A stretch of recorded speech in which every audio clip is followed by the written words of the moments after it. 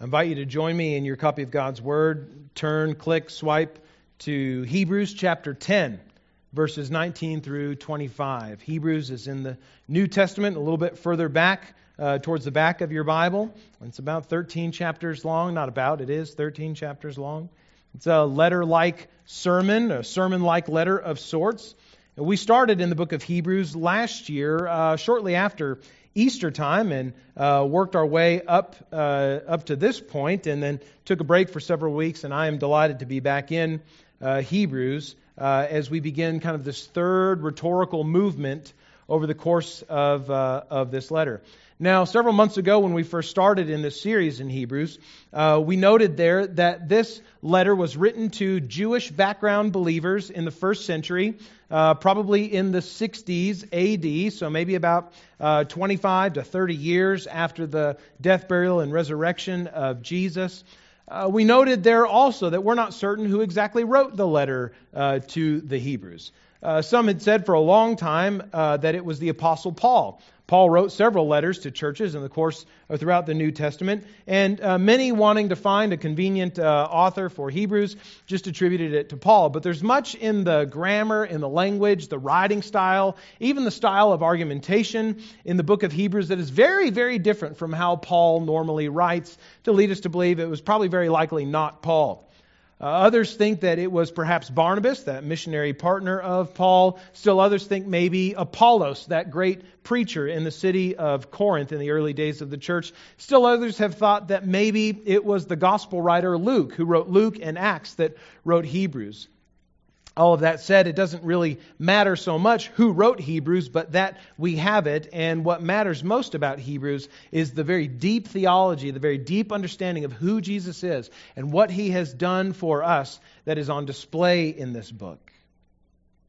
So Hebrews chapter 10, verses 19 through 25 is where we'll pick up again today. Now, there are three words said in a certain order that have the power to change the dynamic of any and every relationship once and first said aloud. Those three words are, I love you. Said from any boy to a girl or girl to a boy in a dating relationship, those three words open the door to a whole bunch of potentialities that were not there before those words were said, and which can never really be walked back from. I remember the first time that I said, I love you to my now wife, Nikki. And the pregnant pause that followed those three words that left my mouth as I waited for what felt like an eternity, but was probably only just a matter of seconds for her to respond. What would she say? Would she say, I love you too? Would she say, thank you? Would she say, I know? Or I'm sorry? You say those words in the context of a dating relationship and everything changes. You can't walk that back. 2 weeks later, I could not go to Nikki and say, I know that I said I love you, but I didn't mean to say it out loud, or I should have said it at another time, or I should have waited to say it. You can't throw that out there without all of everything else that comes with it and try to walk it back. When you say I love you to somebody, particularly in the context, right, of a romantic relationship, you are then bearing your whole soul before the other person, or at least communicating that. You're communicating a vulnerability, an openness, a means of total access to every part of your life when you say that to another person. Those three words, said in that order, hold massive implications for that relationship in such a way that the relationship will never be the same moving forward, assuming that it does. In a similar but greater way, God has declared, Scripture says, His love to us. That while we were still sinners, as Paul writes in Romans 5:8, Christ died for us. God's divine, sovereign declaration of love to humanity is in the image of His Son's death on the cross for us. God saying, I love you this way. I love you such that I would give my Son to die for you. And we have seen over the course of Hebrews that Jesus, as that Savior who died on the cross for sins, functions as a great high priest for all people, a perfect mediator between God and man, in such a way that He functions that way in such a way that the relationship between God and humanity can never be the same again. We'll see this main idea from Hebrews 10, verses 19 through 25 this morning.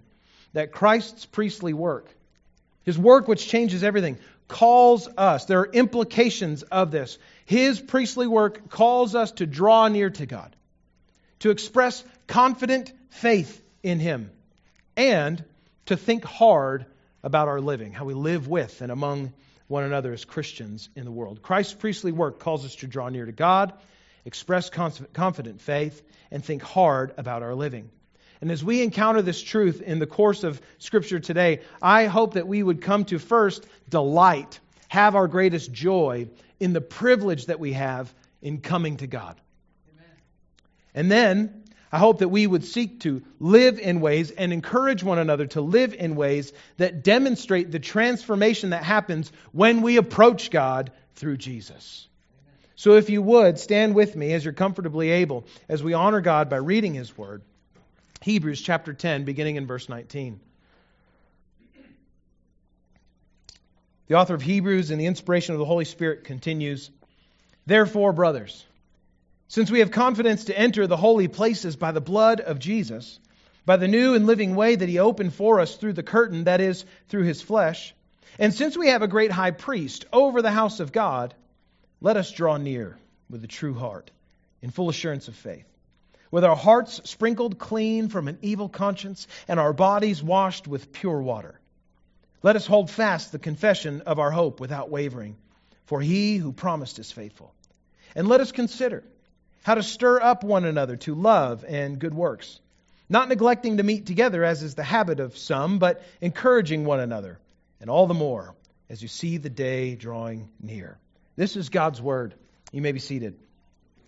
Christ's priestly work calls us to draw near to God, to express confident faith, and to think hard about our living among one another and in the world.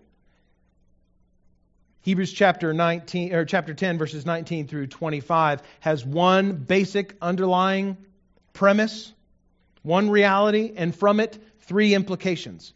That underlying premise, that one reality that we all need to deal with first, comes to us in verses 19 through 21, where there the author of Hebrews tells us that we have confident access to God.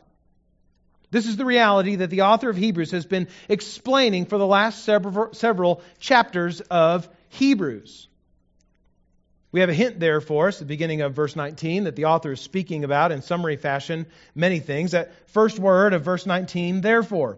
And you who have maybe grown up or been taught how to read and to study the Bible, you have been taught to, when you see the word therefore, to ask the question, what is the therefore? Therefore. And you know that therefore is a backward pointing word. It points back to an argument, to a statement, to something that has just been said before and is now going to speak about the realities that come in light of what has just been said. That therefore points us back to the whole context of the book of Hebrews. And the author of Hebrews is helpful, not just to point us back, but also to summarize what he has been saying. Therefore, since, in light of the fact that we have confidence to enter the holy places by the blood of Jesus, by the new and living way that He opened for us, the curtain that He opened for us through the curtain that is His flesh, and since we have a great high priest over the house of God, the author there is summarizing the whole argument of Hebrews up to this point. You'll recall that as we began in the letter of Hebrews, we saw first that Jesus, who is the focus of this letter, Jesus is the Son of God and the exact imprint of God's nature from Hebrews chapter 1. That He is superior to the angels even. That Jesus is a greater prophet and priest and leader of God's people even than Moses, who brought the Israelites out of slavery in Egypt. We saw from chapters 4 through chapter 10, or at least up to this point, this extended argument from the author of Hebrews that Jesus was a great high priest. He's a high priest according to the promise of God. He's an eternal priest, a priest whose priesthood never ends. He's an eternal priest of a greater covenant, that is a greater promise of salvation, a greater means of relationship with God. He's a high priest who inaugurates that covenant, that relationship with God by giving His sinless life in the place of sinners. He's a great high priest who presents Himself as the only God-man who can perfectly mediate between the two, between both God and humanity. We saw further that he is, and as the author tells us here in verse 21, a priest over the house of God, in which are all those who have placed their confidence, their faith in Jesus. Jesus is a great high priest who brings us confidently into the presence of God. And he does this, as verse 20 tells us, through the curtain, which is his flesh. This is the author of Hebrews' way of saying that Jesus' death is the means by which we enter confidently into the presence of God, into the true holiest place where God dwells in the heavenly places. Friends, this is a fundamental characteristic and fact of Christianity. That God is not high on a mountaintop waiting to receive whoever can manage their way to reach that impossible summit. God does not sit atop Mount Olympus with the pantheon of other gods, beckoning, inviting all those who extend enough effort, find a proper way to come to Him. No, dear friend. The gospel tells us, Scripture tells us, that God Himself has descended that insurmountable summit in His Son Jesus to be God with us and then to take us to Himself. Amen. Therefore, brothers, we have confidence to enter the holy places through Jesus, who is the great high priest over the house of God. Dear friend, in light of all that the author of Hebrews says in these first 3 verses, you need to know this truth. Bury it deep in your heart. In Christ, you have confident access to God. Amen. I'll say that one more time for those of you who may have missed it. In Christ, you have confident access to God. There's one way to God the Father. It is through Jesus. The Son, Jesus, tells us that Himself. I am the way, the truth, and the life. No one comes to the Father except through me. That's a very exclusive statement, and it may sound off-putting to some, but hear the invitation that is there and the great reality that awaits those who come through Jesus. First of all, there is a way to God, a certain way to God, a living, true, resurrected, life-giving way to God, and it is through Jesus the Son. Know this truth, Christian. Know this truth, dear friend. If you hear nothing else this morning, in Christ, in Jesus, as you place your confidence in Him, you have unprecedented, confident, sure access to God. Amen. What a reality. Yeah. This life-changing reality that in Christ we have access to God has implications. Changes the way that we live. It calls us to do certain things. And the author of Hebrews shows us exactly what those implications are. Beginning in verse 22. Because in Christ you have confident access to God, now draw near. Draw near. Verse 22, he says, let us draw near with a true heart and full assurance of faith, with our hearts sprinkled clean from an evil conscience and our bodies washed with pure water. Verse 22 has the first of 3 let us invitations. In Greek, these are called subjunctives. They're like collective commands. Let all of us, verse 22, draw near. Now, there are 3 of these in the passage that we're looking at this morning. So you may want to take a pen or a pencil and circle or underline those 2 words in the 3 places they appear. The beginning of verse 22, the beginning of verse 23, and the beginning of verse 24. It'll help you as you study this passage again later. First, because we have confident access to God, draw near. This kind of access to our Creator bids us to use it, to come close, to draw near.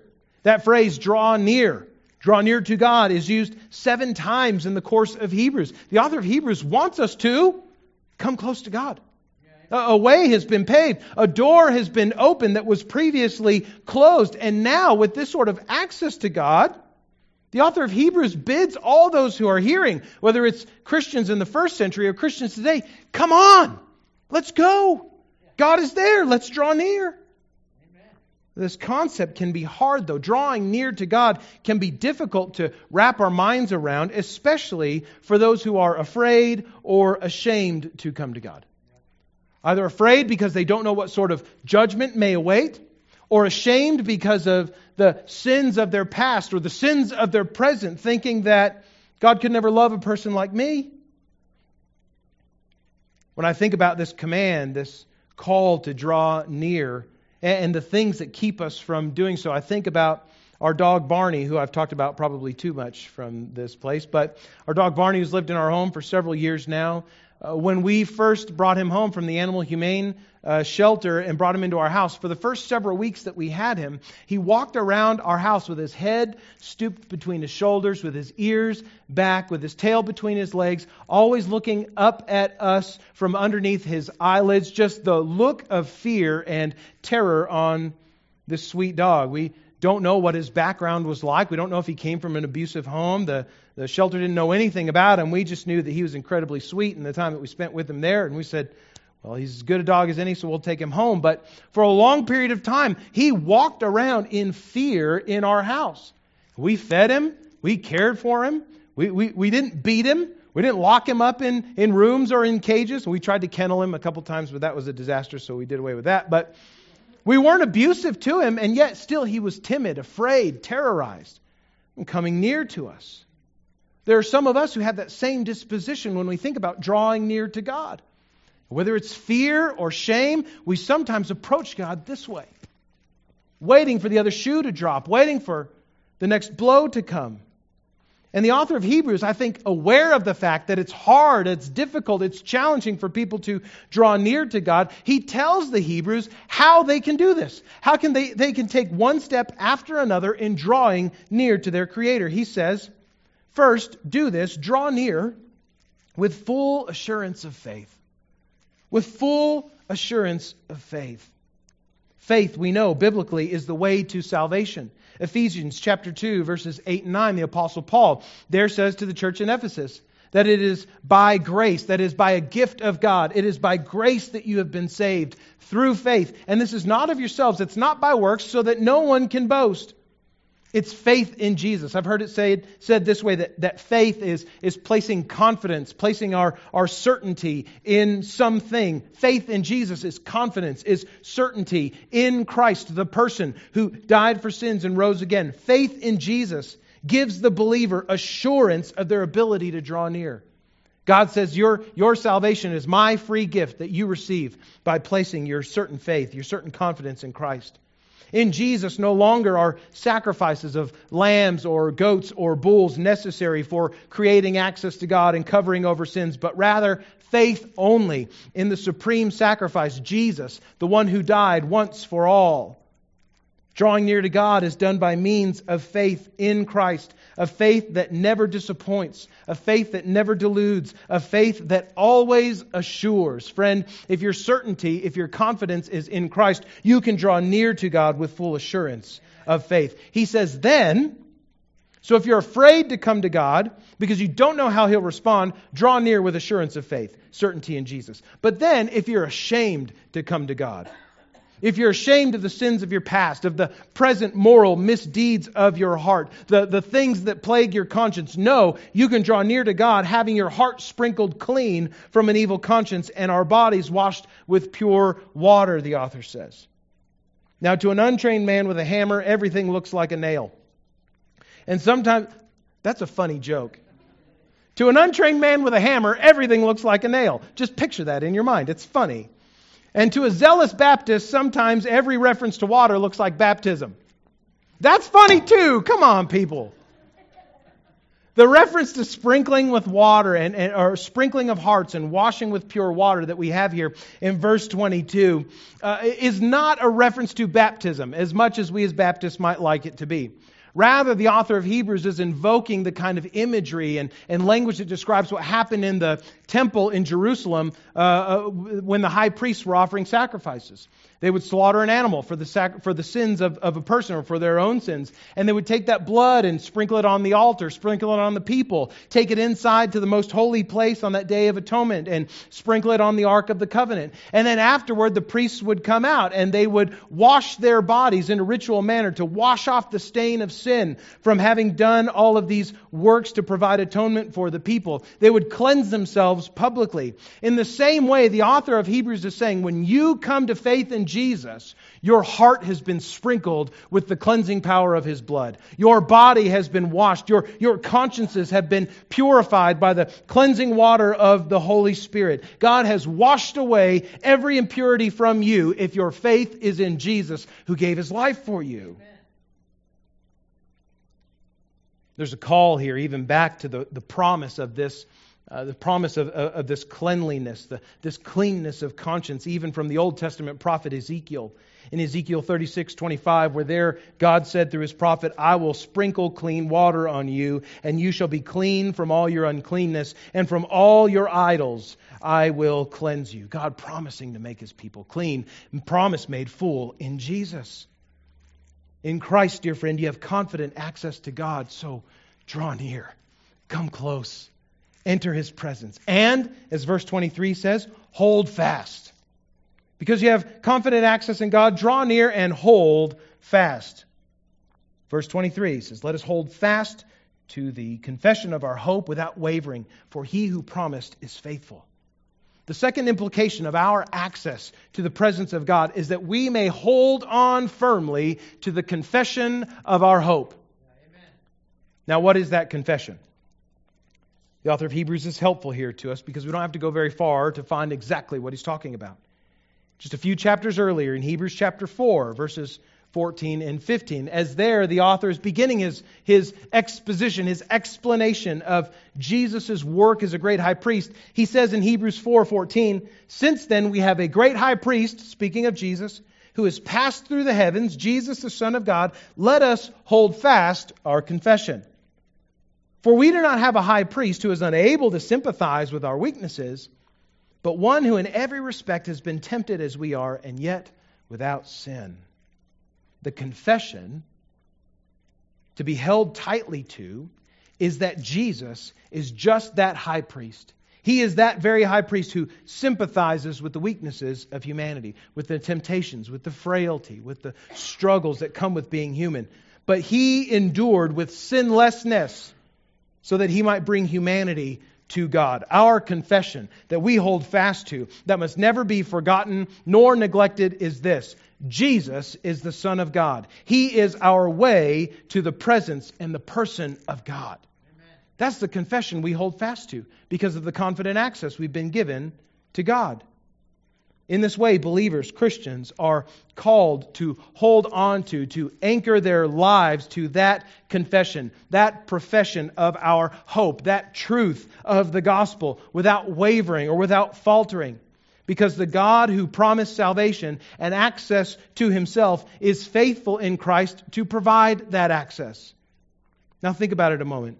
Do we confess the hope that we have, that Jesus is the Son of God? He's our way to the presence and person of God. Do we hold on to that because God will be faithful to make it true? No, dear friend. We hold on to that confession that Jesus, the Son of God, is our way to the presence and person of God because God has already proven that it is true.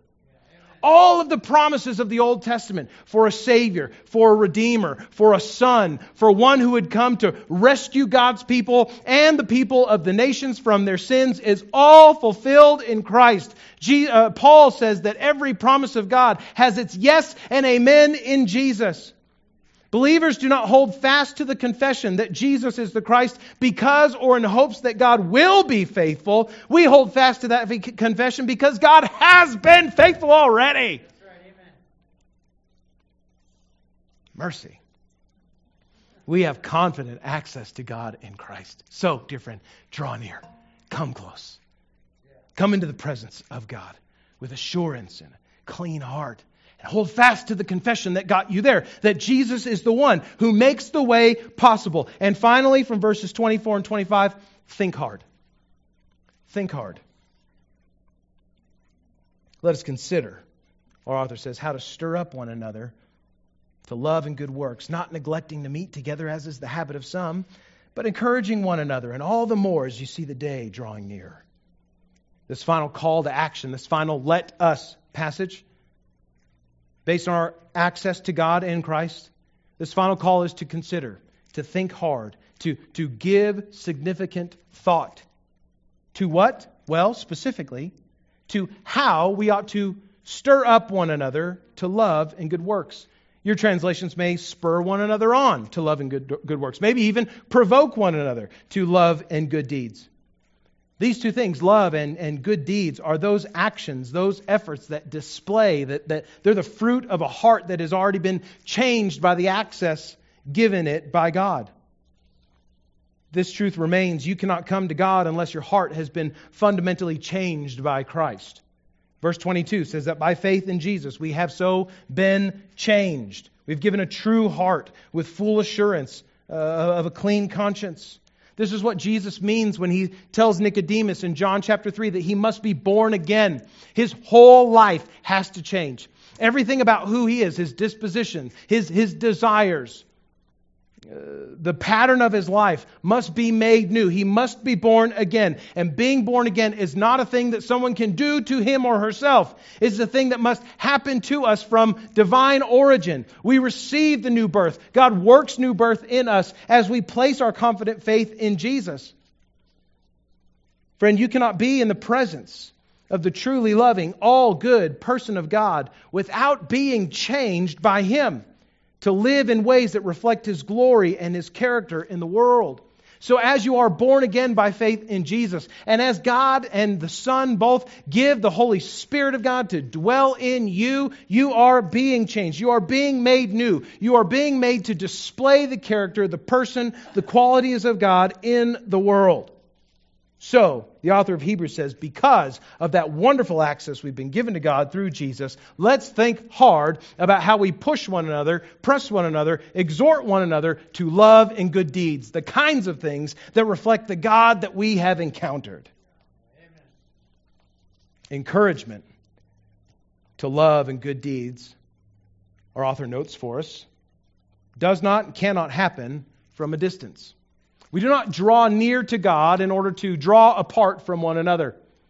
As people draw near to God, we would find that as we're all heading to the one same person, we're also drawing near to one another, aren't we? Encouragement to love and good deeds, exhortation, provoking to love and good deeds, happens as believers, as Christians assemble, as they come together, as they gather. So the implication is, church, gather, get together.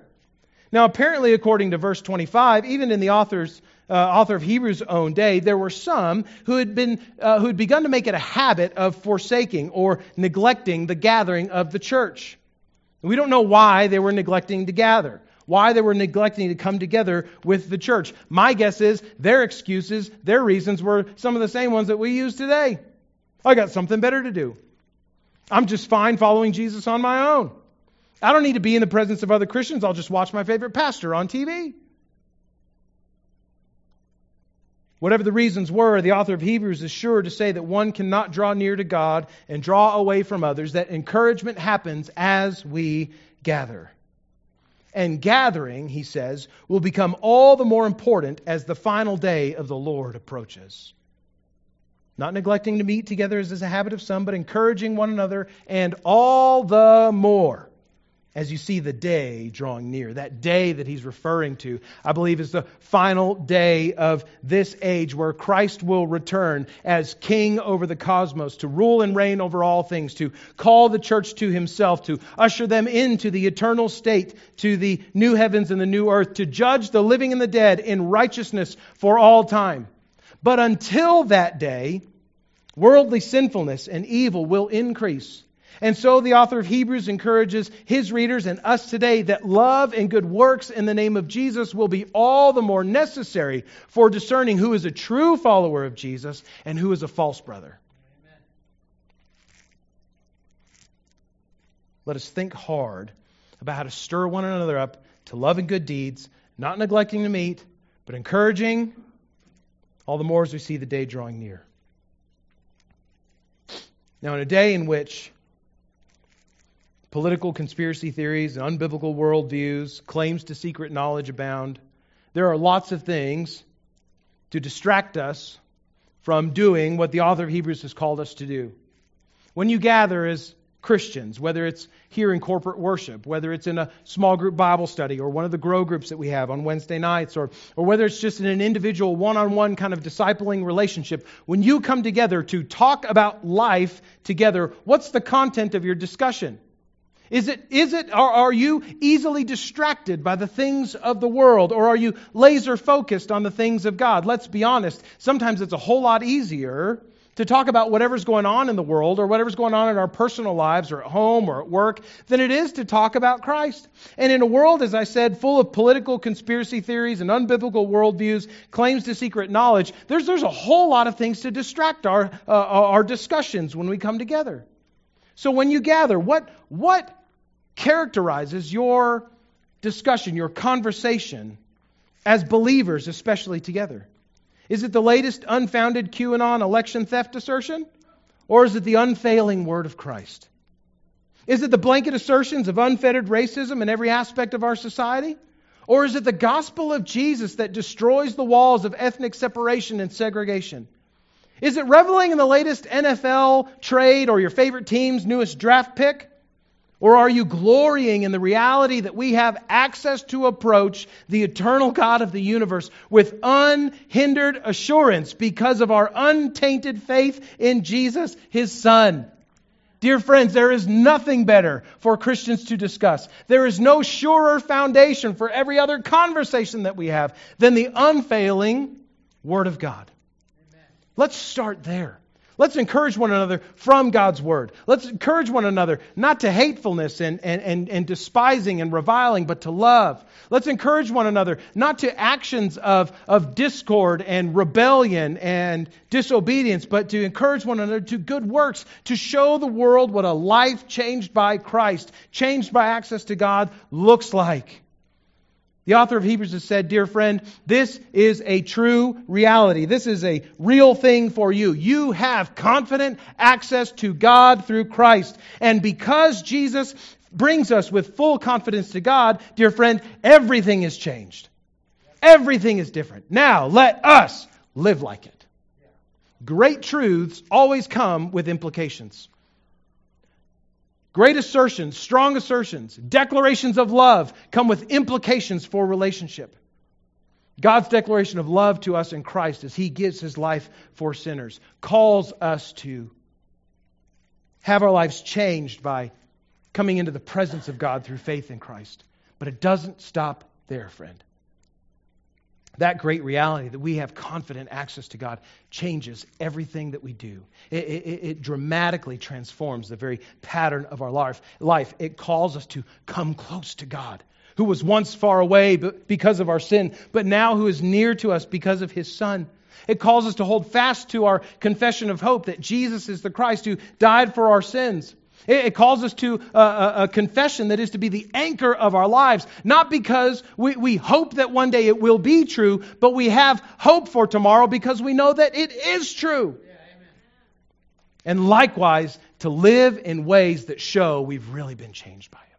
Yeah. It starts in the household of faith as we gather together in worship, in smaller groups throughout the week, to open God's Word, and to encourage one another, exhort one another, spur one another on, stir one another up to Christ-like love and good deeds that display what a heart changed by Christ looks like. What a wonderful reality that we have in Jesus. What amazing implications this has for our lives. Dear friend, I understand that you may be here this morning and you've not yet stepped into a relationship of confident access with God in all the ways we've been discussing this morning. Let me say to you that the same way that all of us as Christians have come into that relationship is open to you also. Right. Jesus Christ, the Son of God, gave His sinless life on the cross to pay the full penalty for your sins and mine. He was raised from the dead by the power of God to be victorious over sin and death. Sin and death in the world and to be victorious over sin and death in your life and in your heart. He was raised from the dead to change you from the inside out. To not just give you hope for eternal life after this one, but also to give you abundant spiritual life in the presence of God today. The reality of confident access to God is open to you, is possible to you, if you'll only place your certain confidence in the person of Jesus Christ. Turning from your sinfulness, turning from yourself, leaving behind all the things that have separated you from God and coming simply to Jesus with all that you have and all that you are and saying, Jesus, clean me up. Amen. Fix my life. Bring me to the Father. I can't do it apart from you. Friend, if you long for access to God this way, and already you feel the Holy Spirit stirring in your heart, calling you to trust Jesus like this, so your life can be changed, transformed, to look like what we've seen in Scripture today, don't leave this morning without letting me know. A few moments as we dismiss, I'll be standing outside to greet you as you go. Pull me aside, take me aside. I'd be more than happy to take as much time as we need this morning to speak with you about how you can have confident assurance of your salvation, of your relationship with God, and of all of the wonderful transformation that you can look forward to as an individual as you follow Jesus. Friend, let me know of your faith in Christ. And dear Christian, as you leave from this place, leave with joy. Leave with delight in the reality that you have been given access to God. Delight in the reality that everything is changed. And now, leave from this place committed to live like it.